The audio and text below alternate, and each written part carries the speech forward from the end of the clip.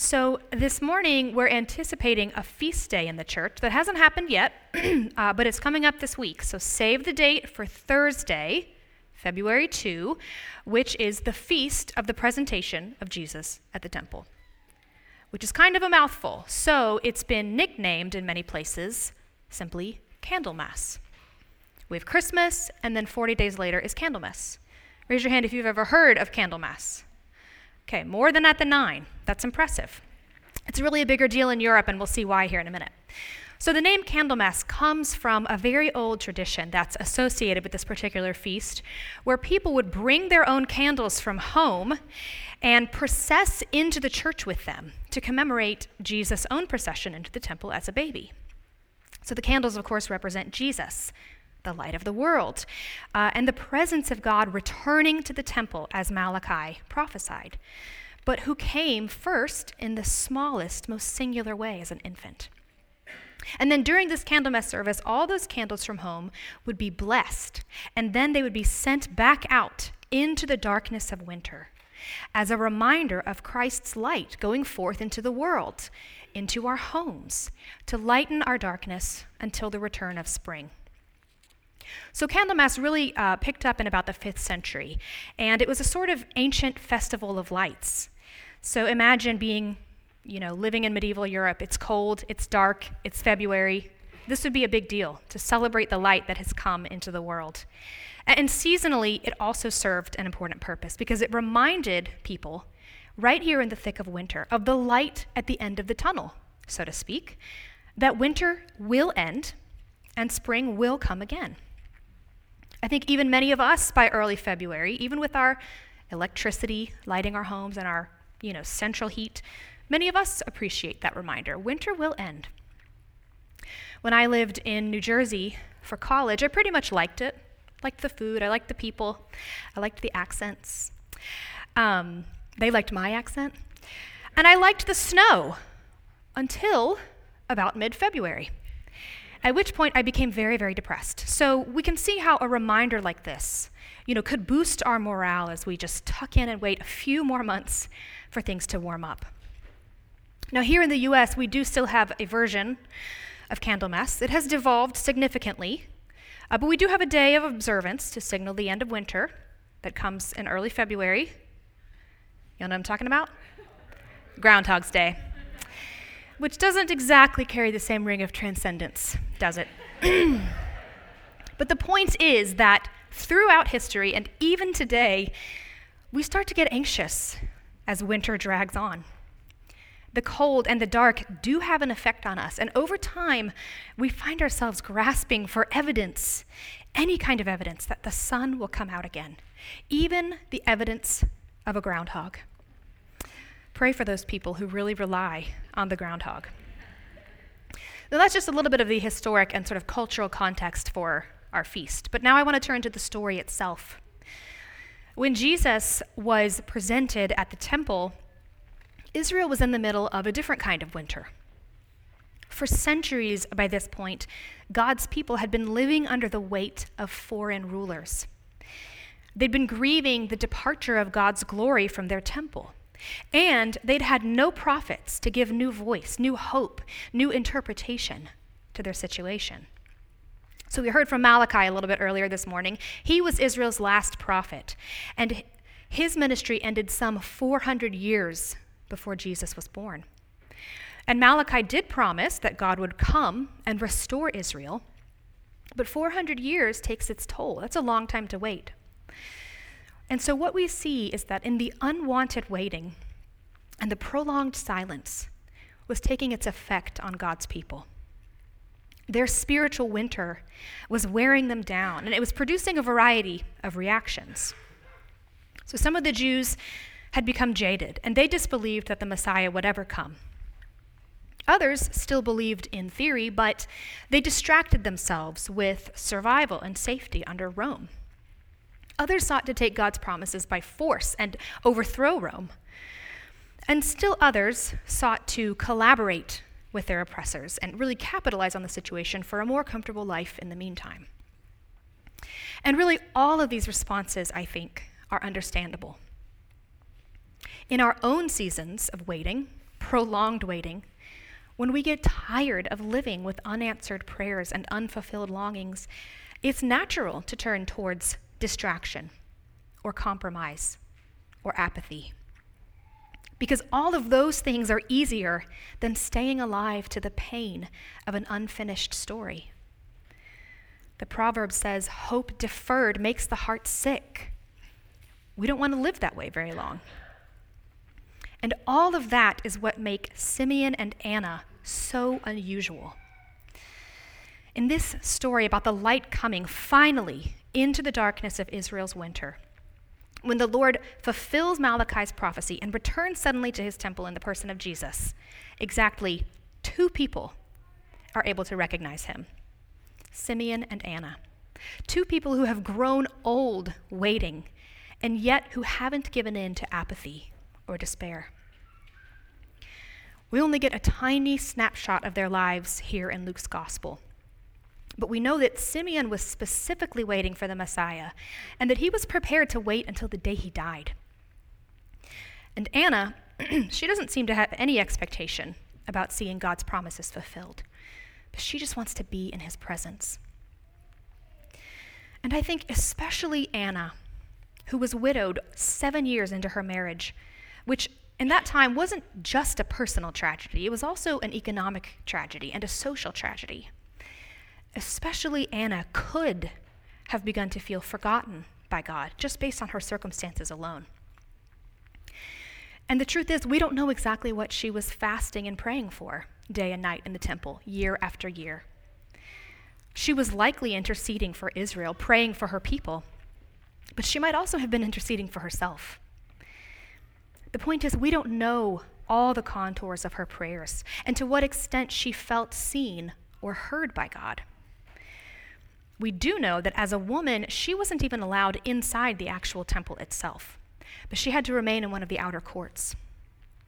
And yet, we can't hear the words of Psalm 84 without hearing Anna's voice. Listen, even the sparrow finds a home, and the swallow a nest for herself in your altars, O Lord. And I would rather be a doorkeeper in the house of my God than dwell in the tents of wickedness. Simeon and Anna spent their lives seeking God. And in the temple, God revealed himself to them in the flesh. He granted them the special privilege of seeing him with their own eyes before they died. They'd been waiting their whole lives, and they would not see Jesus' work fulfilled in their lives.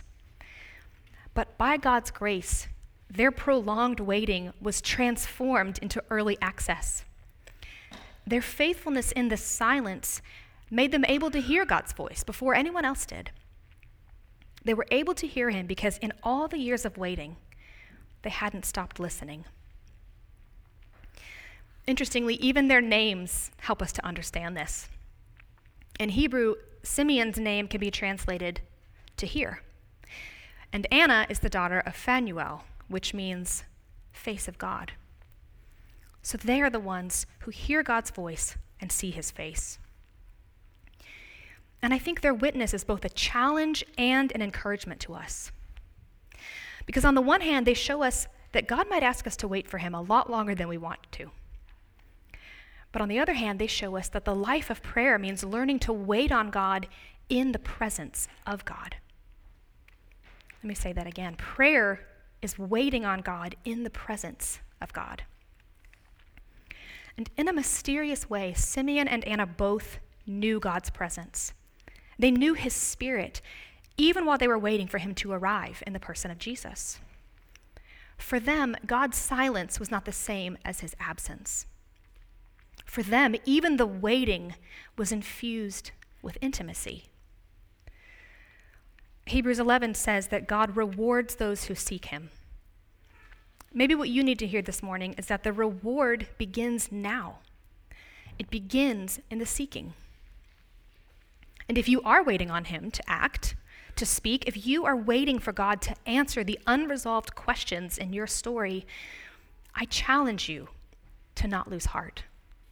Do not believe the lie that you have been forgotten. Do not assume that any moment of your journey is being wasted. He will come, and he is already with you. Now, up to this point, most of my reflection has been on the nature of waiting and what Simeon and Anna teach us about how to do it.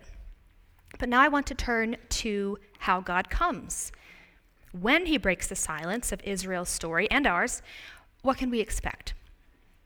And this little story gives us 3 pairs, 3 sets of and that reveal the nature of the light who comes to us in the person of Christ. And by 3 sets, I really mean this is my way of sneaking 6 points into 3. So get ready. We've looked at how to wait, and now we'll look at how he comes. First, when Jesus comes, he brings both solidarity and sacrifice. Solidarity and sacrifice.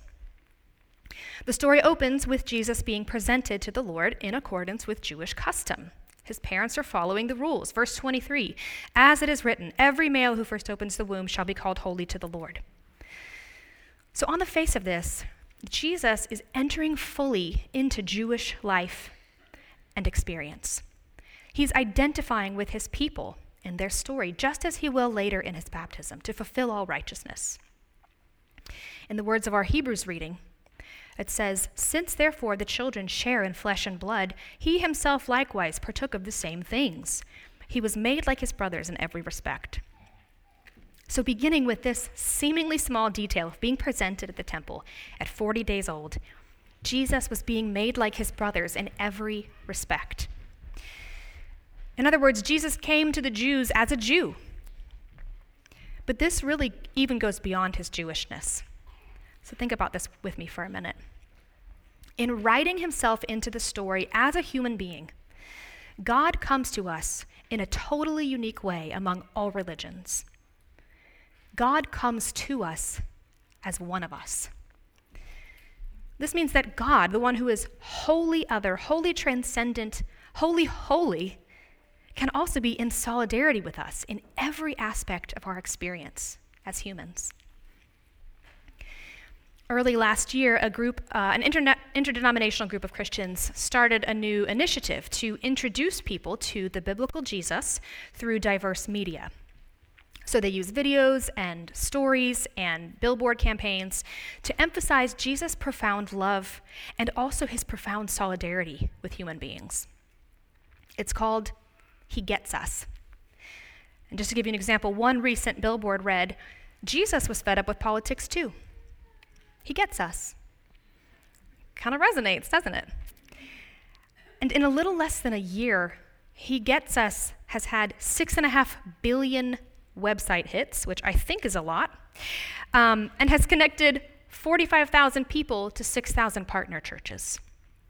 So it's telling to see how drawn people are to the God who gets us, who is in solidarity with us, who has been made like us in every respect.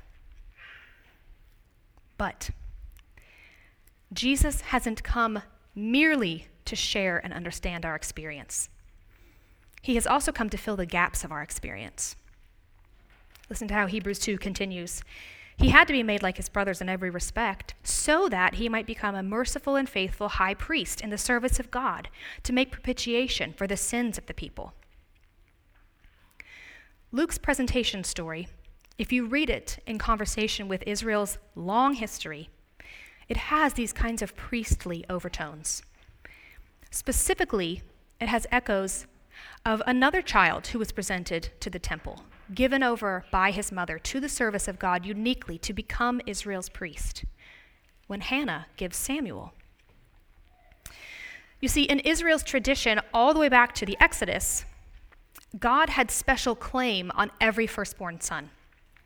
So we hear about this in verse 23 of Luke 2, that the firstborn was singularly devoted to God. But the custom was that families could redeem their sons. They could buy them back from priestly service with 5 shekels of silver.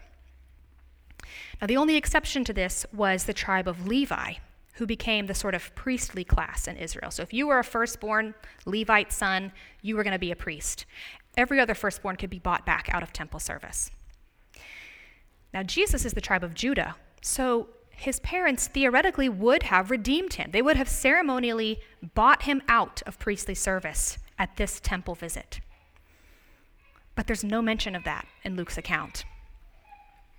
Instead, the emphasis is on him being presented, him being offered up into the presence of God at the temple. The emphasis is on Jesus' specialness, on the special role that he will fulfill on behalf of Israel. And it makes us think again of Malachi's words. When the Lord comes to his temple, he will purify the sons of Levi. He will do the priestly work on behalf of the priests who had failed to offer right sacrifices to God. And of course, we know, based on how the story ends, that Jesus will ultimately become not only the priest, but also the offering. Jesus is himself the sacrifice that he offers up to God on our behalf. That's what the cross is all about. So in Jesus, we find solidarity, we find understanding and shared experience, but we also find sacrifice. Jesus meets us where we are, and then he does what we cannot do for ourselves. Second pair. When God comes, he comes for us and for others. I would be remiss if I didn't speak to this because this is one of the central themes of Epiphany, which is that the light of Christ is given to the Jews for the Gentiles. In other words, Jesus is here and he's for everybody. In verse 30, Simeon says this. He says, "My eyes have seen your salvation, which you have prepared in the presence of all peoples, a light for revelation to the Gentiles and for glory to your people Israel." Now this us and them thing took Jesus' disciples a little while to figure out because their long history was about us as opposed to them. We are separate from them. The Jews wanted and needed to retain a sense of national identity and also of religious purity in contrast to the nations around them by remaining distinctly Jewish. But Jesus' ministry, as we know, broke down that wall of separation and made them one new people in himself. And then he reminded them that everything God had given to them, chiefly Christ himself, was given not for their private consumption, but for them to share with the world. Go, therefore, and make disciples of all nations. So you could say this is the true meaning of election. God chooses some, in this case Israel, or even by extension, the church, not for the exclusion of others, but for the blessing of others. Anglican Bishop Graham Tomlin explains it like this: election is never for privilege, but always for blessing. The chosen are selected to be the divine means of bringing blessing to the whole of which they are a part. Now, we don't have the same Jewish-Gentile baggage of the early church, but I do think we have some of the same tendencies that made it a problem. We can unwittingly operate from an us and them mentality that leads to contempt for others at worst, or forgetfulness about others at best. And yet, as recipients and as stewards of God's light, we must always be asking the question, who else is this for?